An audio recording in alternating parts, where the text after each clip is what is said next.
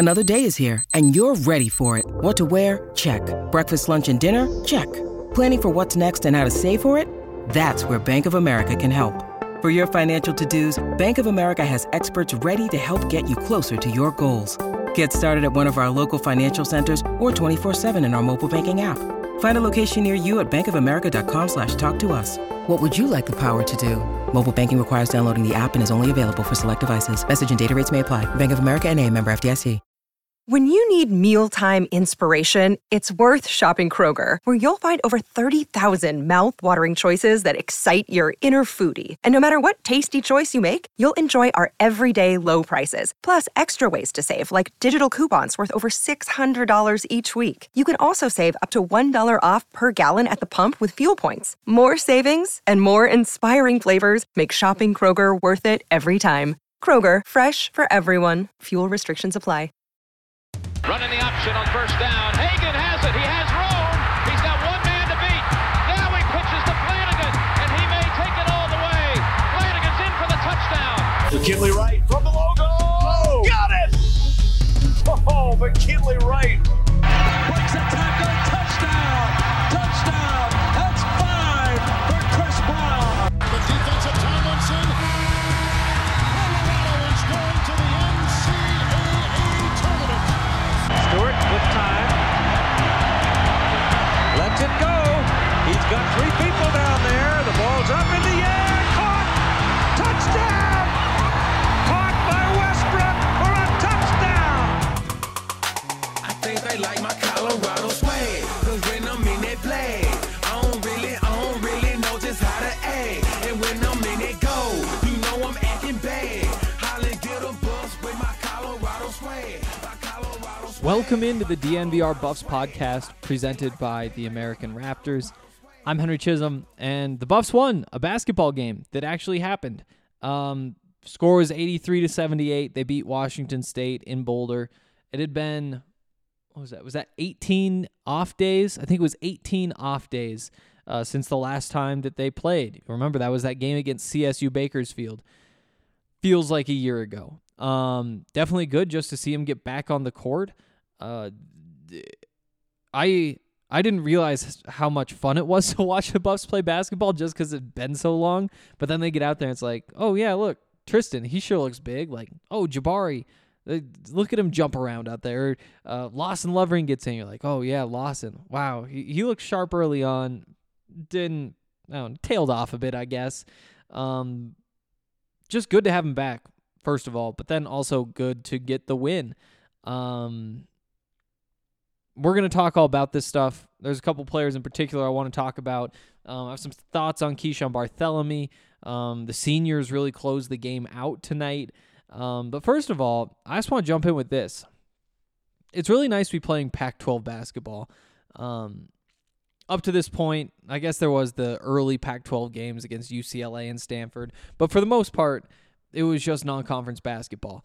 And there's a lot of fun that comes along with that. But there's also, it can also be really frustrating to watch because you go play a CSU Bakersfield or a Southern Illinois or whoever, and the expectation isn't just to win. You know, the expectation is to win by 10 points, 20 points because you're playing a really bad team.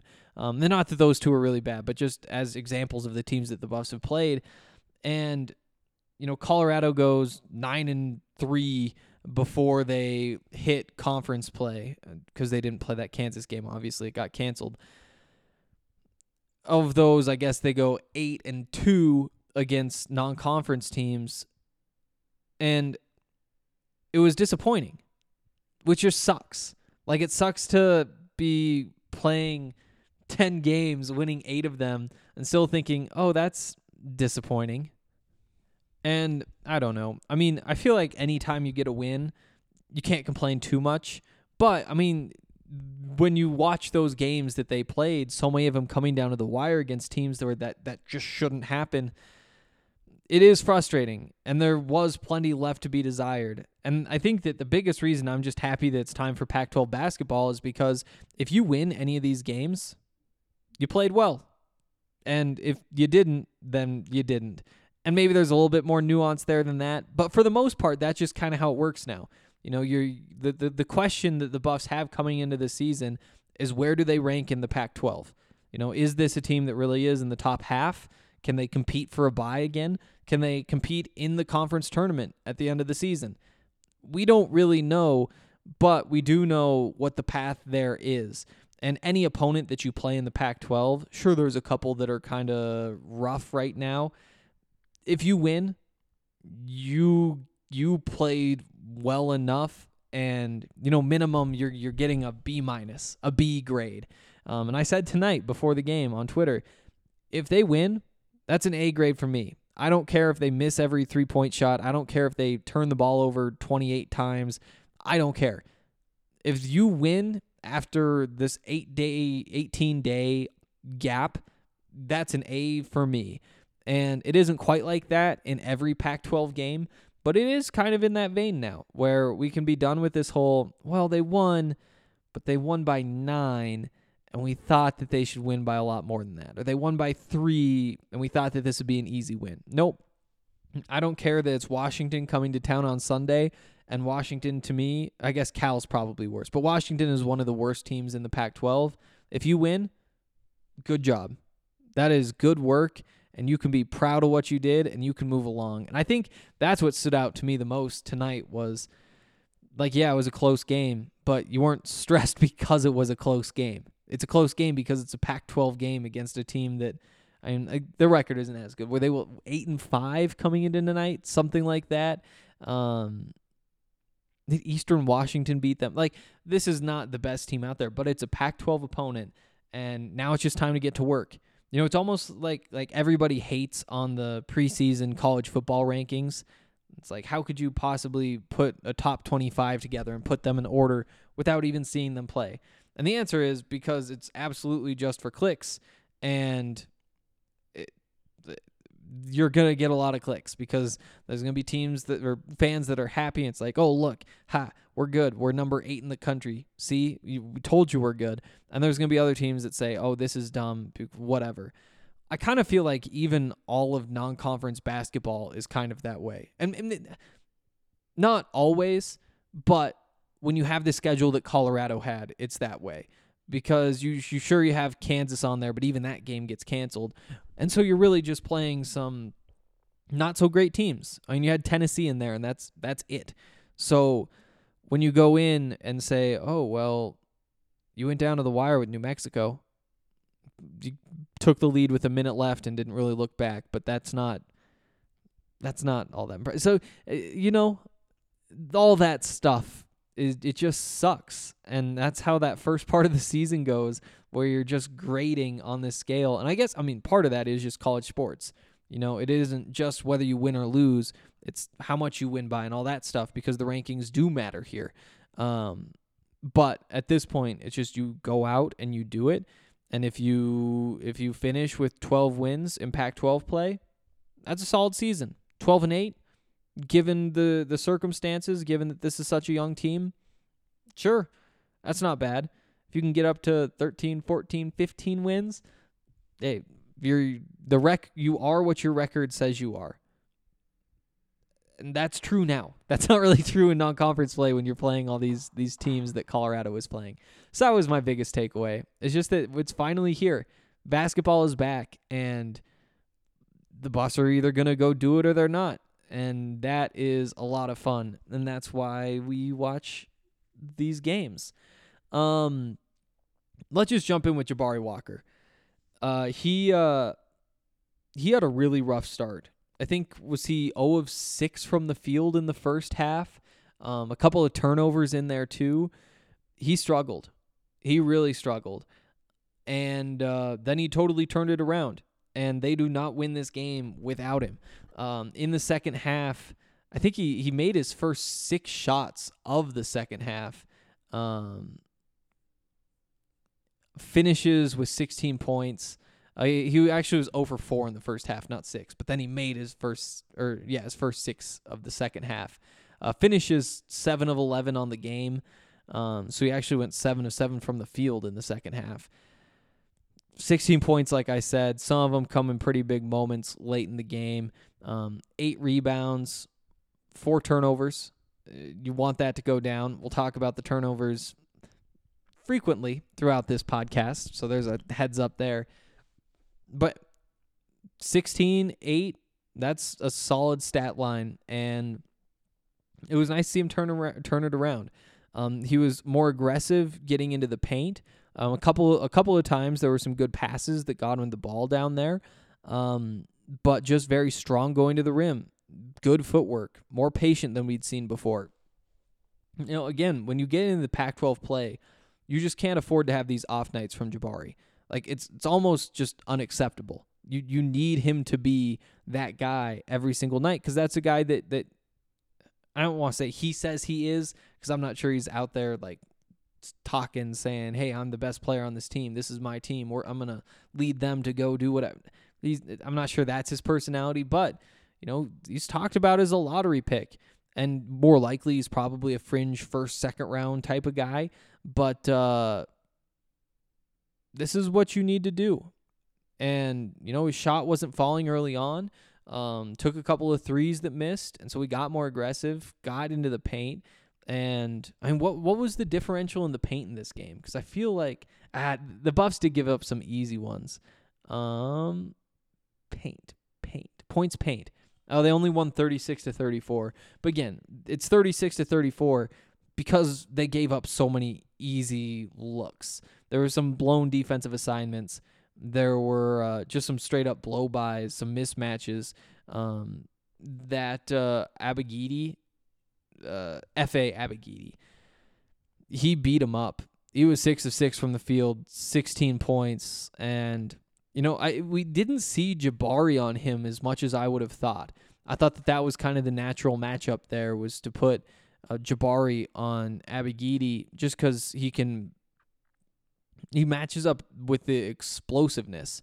When Abogidi was guarded by Da Silva, or Lawson Lovering was on him for a bit, he beat him pretty clean. They cleared out, and he just went to work. It was actually like a nice little back-to-back there. On the other end of the floor beforehand, Lawson got the ball. Great footwork. He's patient. He knows he's outside of the paint, and so he can take his time. He gets into the paint, and he still continues to be patient. He rolls back one way, steps, all that stuff. But then when it comes time to take the shot, the touch just isn't quite there. And that is the final piece is, honestly, it's just patience shooting the ball is what it looks like. It looks like that's just a little bit rushed.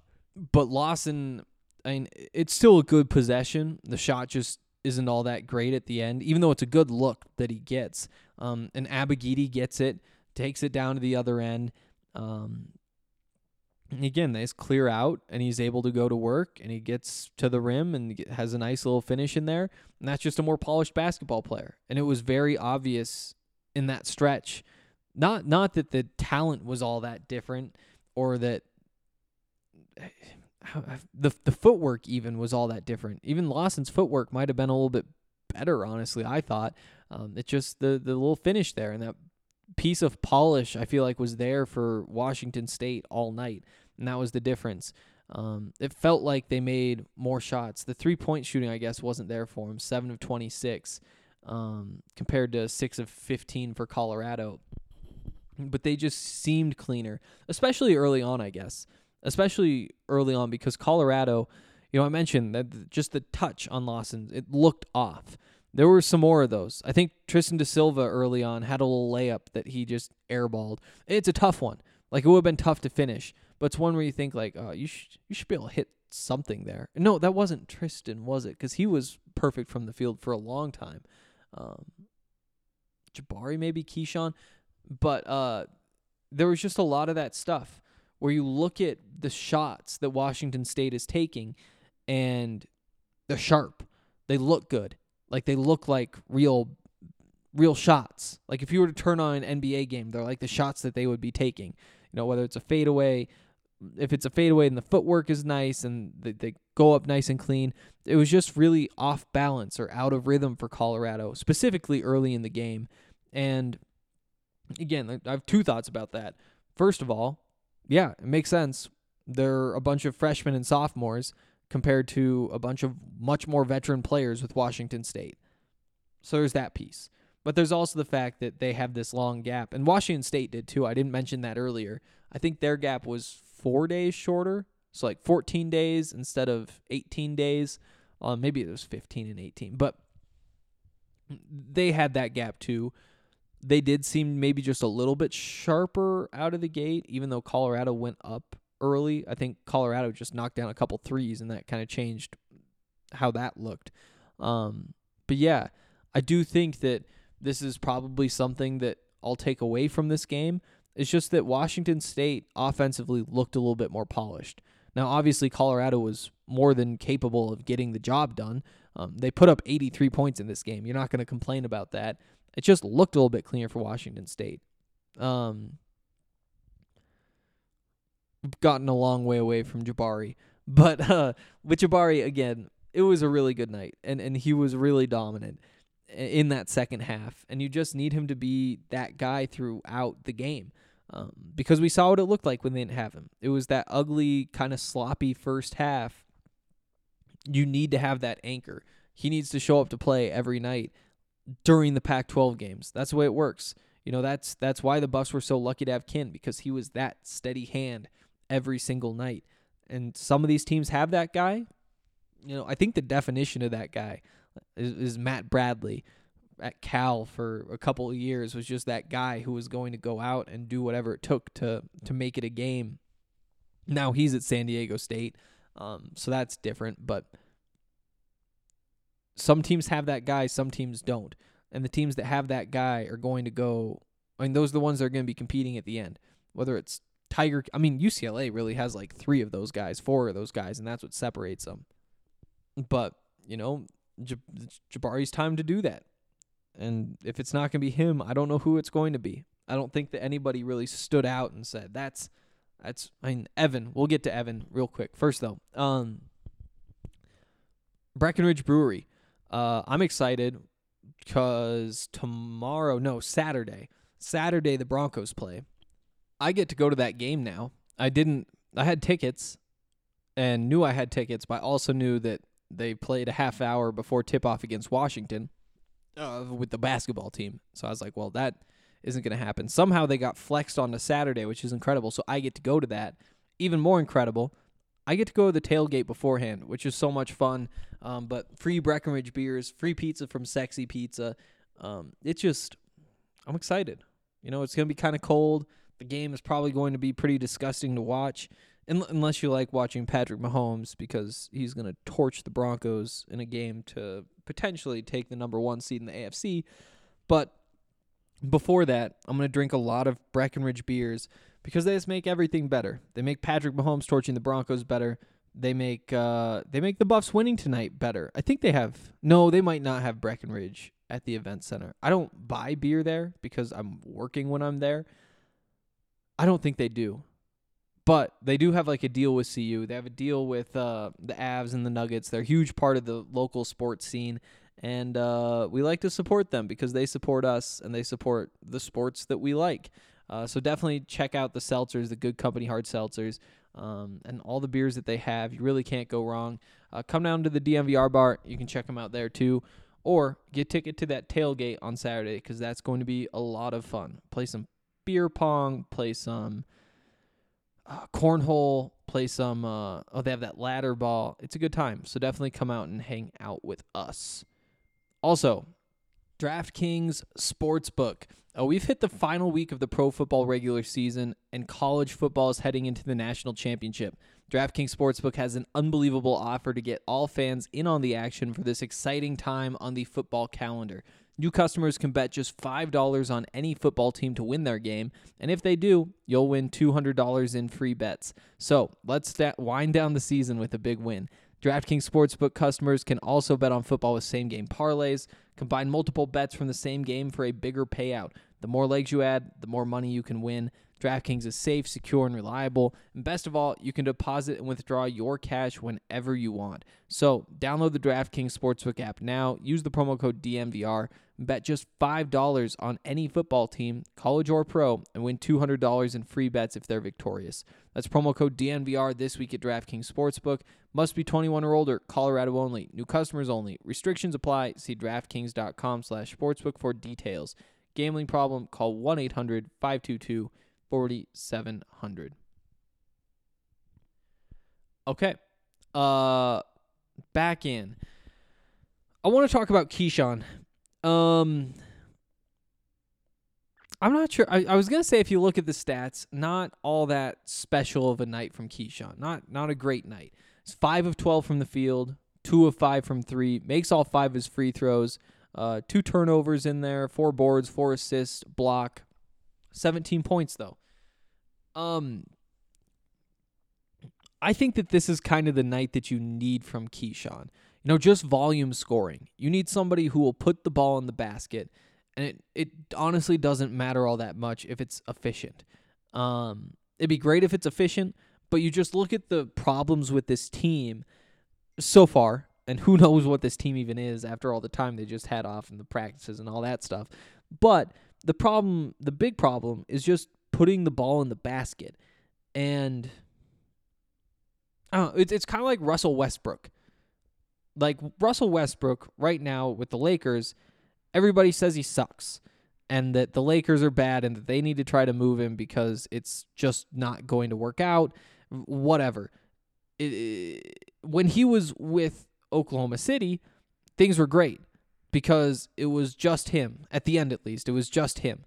And he was MVP and he was getting all the triple-doubles because they would just give him the ball on every single play and he would do enough to at least get them into the game and win enough games to be a 5 seed or 6 seed in the playoffs or whatever.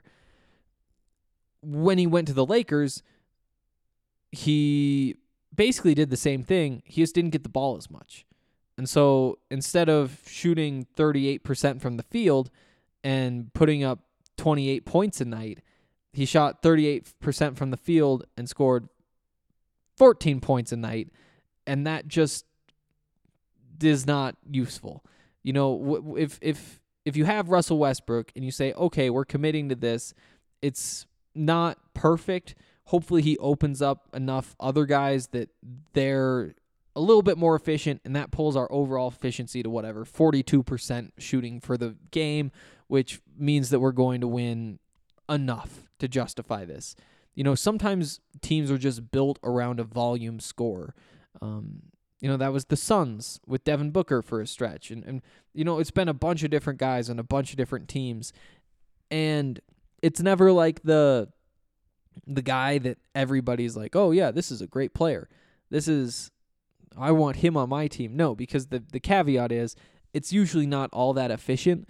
But I think that the way this Buffalo's team is built, they could stand to have Keyshawn just be a volume scorer. If he's going to take 15 shots every night and score 18 points on those 15 shots, again, you don't look at that and say, oh, yes, that's perfect.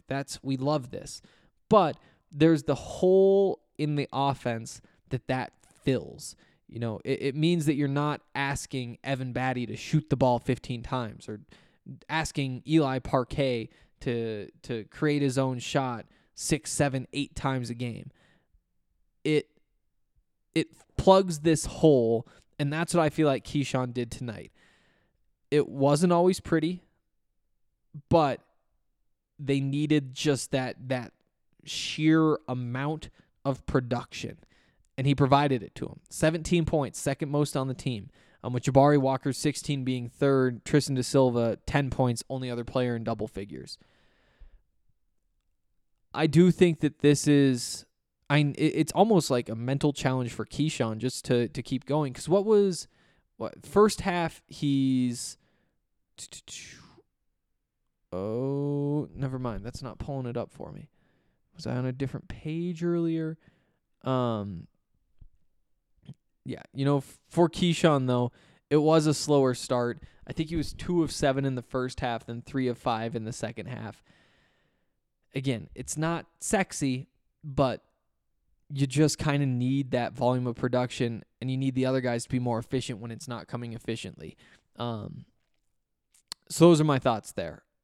Anybody else? Tristan da Silva, he started off with a really nice night. I think he was 3 of 3 from the field, 10 points.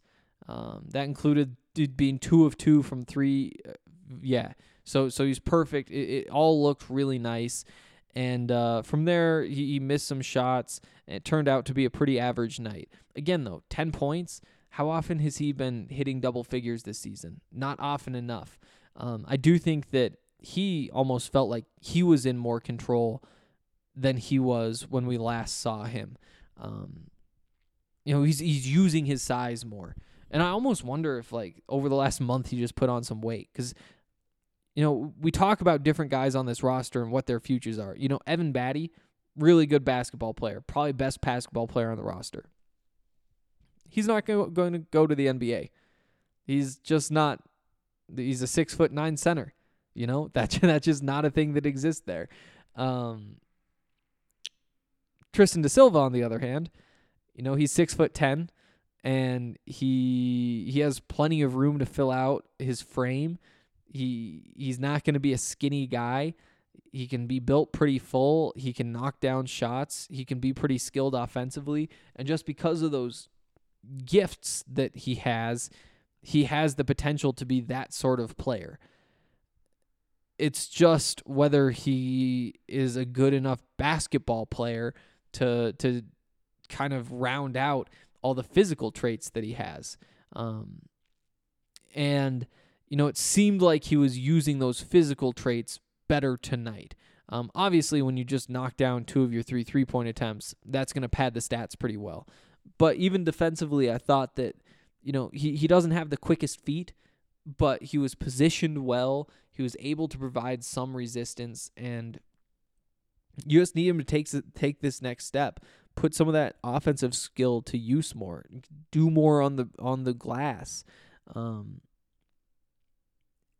I don't think it's necessarily totally clicked for Tristan da Silva yet, but I do think that in that first half we saw what it could look like, which is a step in the right direction.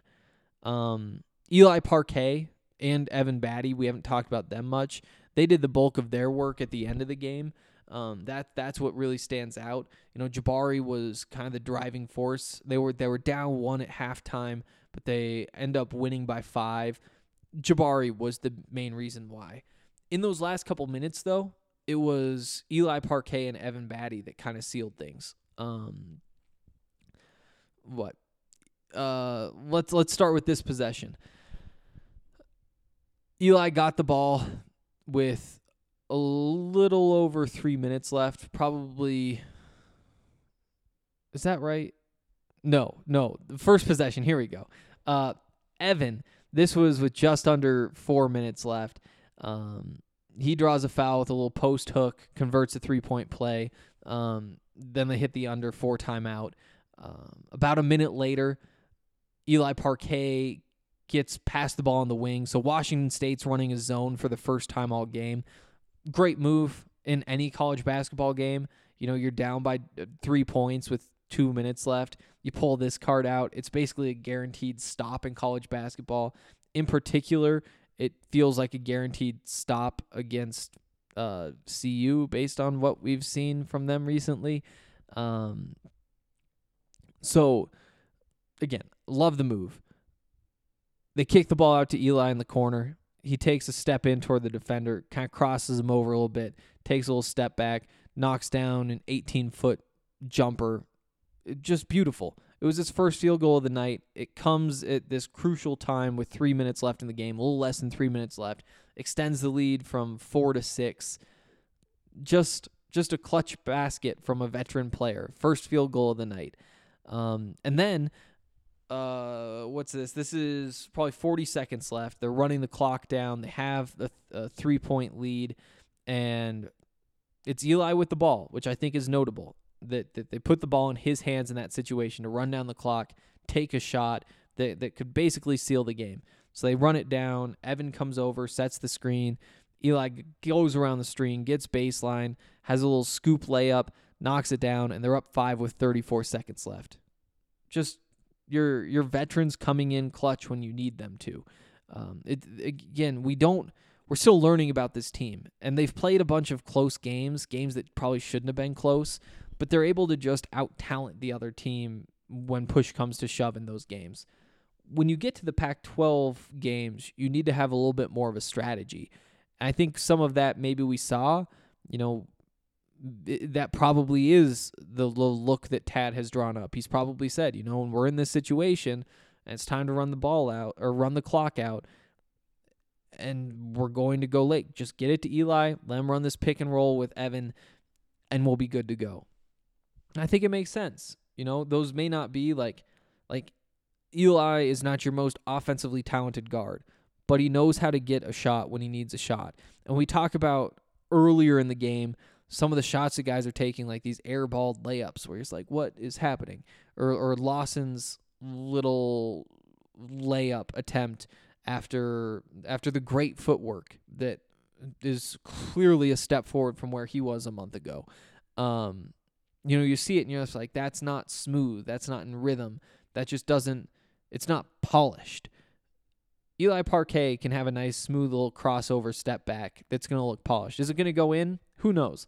I think it's going to go in more often than CU fans give him credit for, just because I get to see more of these practices and I can see that part of his game is developed. But it just looks right. It's sharp. It winds up being a good shot. His feet are set under him. Everything's just nice and smooth. You need that late in games. And I wonder if this kind of is their closing look here. Regardless, just nice, steady hand. Eli, I think, was 3 of 6 from the field in the game, 6 points. Again, that's not anything special. That's a pretty Eli Parquet stat line. I guess you'd probably expect one of those to be a 3. But really good defense throughout the night. Couple rebounds. Evan's the leading scorer with 20 points and just does what he does. I mean, he only missed once all night. He's 7 of 8 from the field. It was a 3-pointer. He wound up being 2 of 3 from 3. He was ready to go. Again, it's just a veteran being ready to go after 17, 18 days off when everybody takes a couple minutes to get into it. He's ready to handle himself. And just another really, really solid performance from Evan tonight. He's your best player. Jabari's the most talented. He has the highest ceiling. If they're going to win the Pac-12, it's going to be because Jabari's putting up 20 points a night, not because of Evan.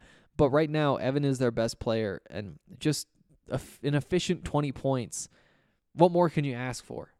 Do think it's worth noting he had 4 fouls in this game. And, we talk through these end-of-game scenarios where he extends the lead to 6. He helps Eli extend the lead to 5. He's playing good defense on the other end, all this kind of stuff. What happens if he has that one more foul? What happens if he's not out there late? Who knows? And it's really easy in the games where Evan does foul out to say, oh, well, if they just had Evan, maybe that would have played out differently. Sometimes it's worth looking at the games where they do pull out these close wins and say, wow, it's a good thing they had Evan in there. That is what it looks like. That's what you're missing out on. Again, really good night. 4 fouls means that you're kind of playing with fire. Jabari also had 4 fouls, which is very notable. Lawson also had 4 fouls. He did his in 12 minutes. Again, not a surprise. He's a young big man going up against really experienced, polished big men. Oh, that just reminded me. One of those fouls was, we talked about that little back and forth. One of those fouls was on the defensive end where the other guy was working him. But yeah, it takes time. And I think we saw a step forward from Lawson. I think we saw a step forward from a bunch of guys. Let's see, 2 more I want to touch on. Real quick, we'll say Nick Clifford, 9 points, 3 of 6 in the field, couple important boards, very solid. Couple turnovers too, not worried about it. KJ Simpson left the game with what looked to be a head injury, went up for a layup. Actually, so what happened was the defender kind of reached around, tried to block the layup, hit him in the head with his forearm pretty hard. and wasn't called a foul. They actually went back and reviewed it, decided still was not a foul. I'm surprised by that. We don't need to dig into that. Point is, KJ didn't play all that much. Hope he's doing all right. He looked a little bit woozy out there as he was working his way off the court, went straight down the locker room, needed help from the trainer, took a break as they were walking off. He was down for a bit before that.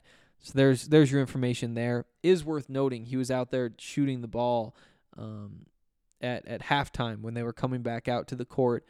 Didn't play again, but, I mean, that's got to be a good sign that he was taking shots, right? So, yeah, definitely a situation to monitor there. Also,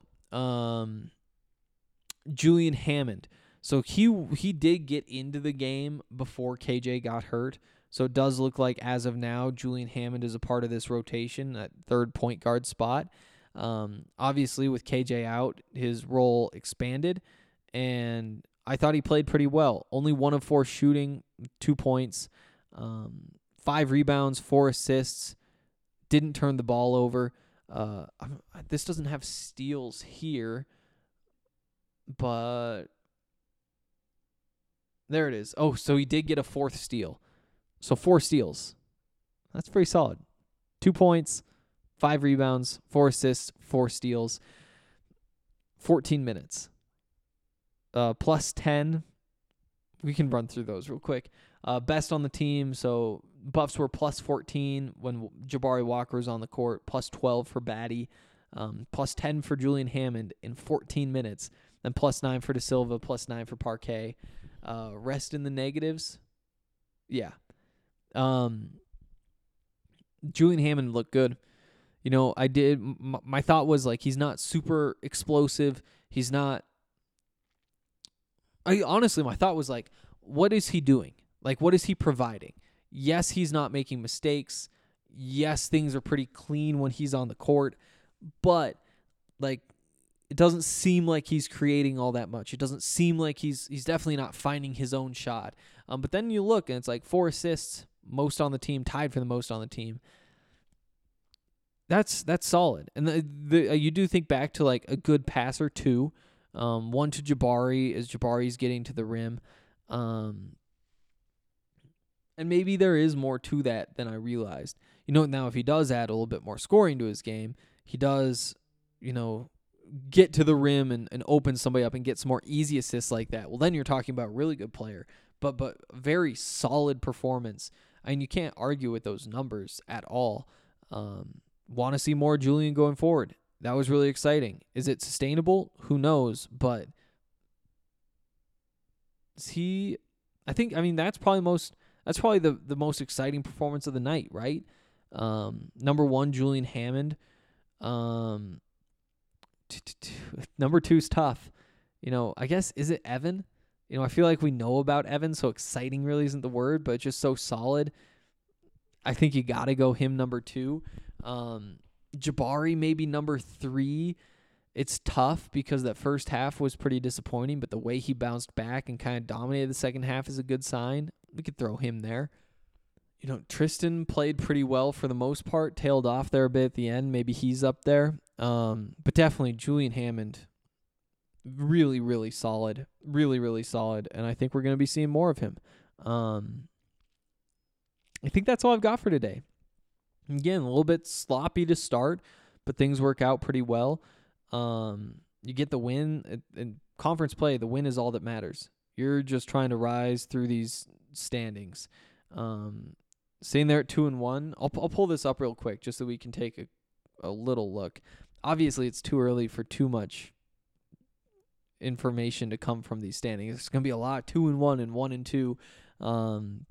As it stands today, though, Colorado sitting in 4th place in the Pac-12. Hey, it's early, but you like what you see. Just for context, USC 3-0, Arizona 2-0, UCLA 1-0, Colorado 2-1, Cal 2-2, Stanford 1-1, Washington 1-1. Again, it's way too early to care too much about the standings, but you're just trying to climb this ladder as high as you can and hold on to your spot. Beat Washington, and you're still no worse than number 4.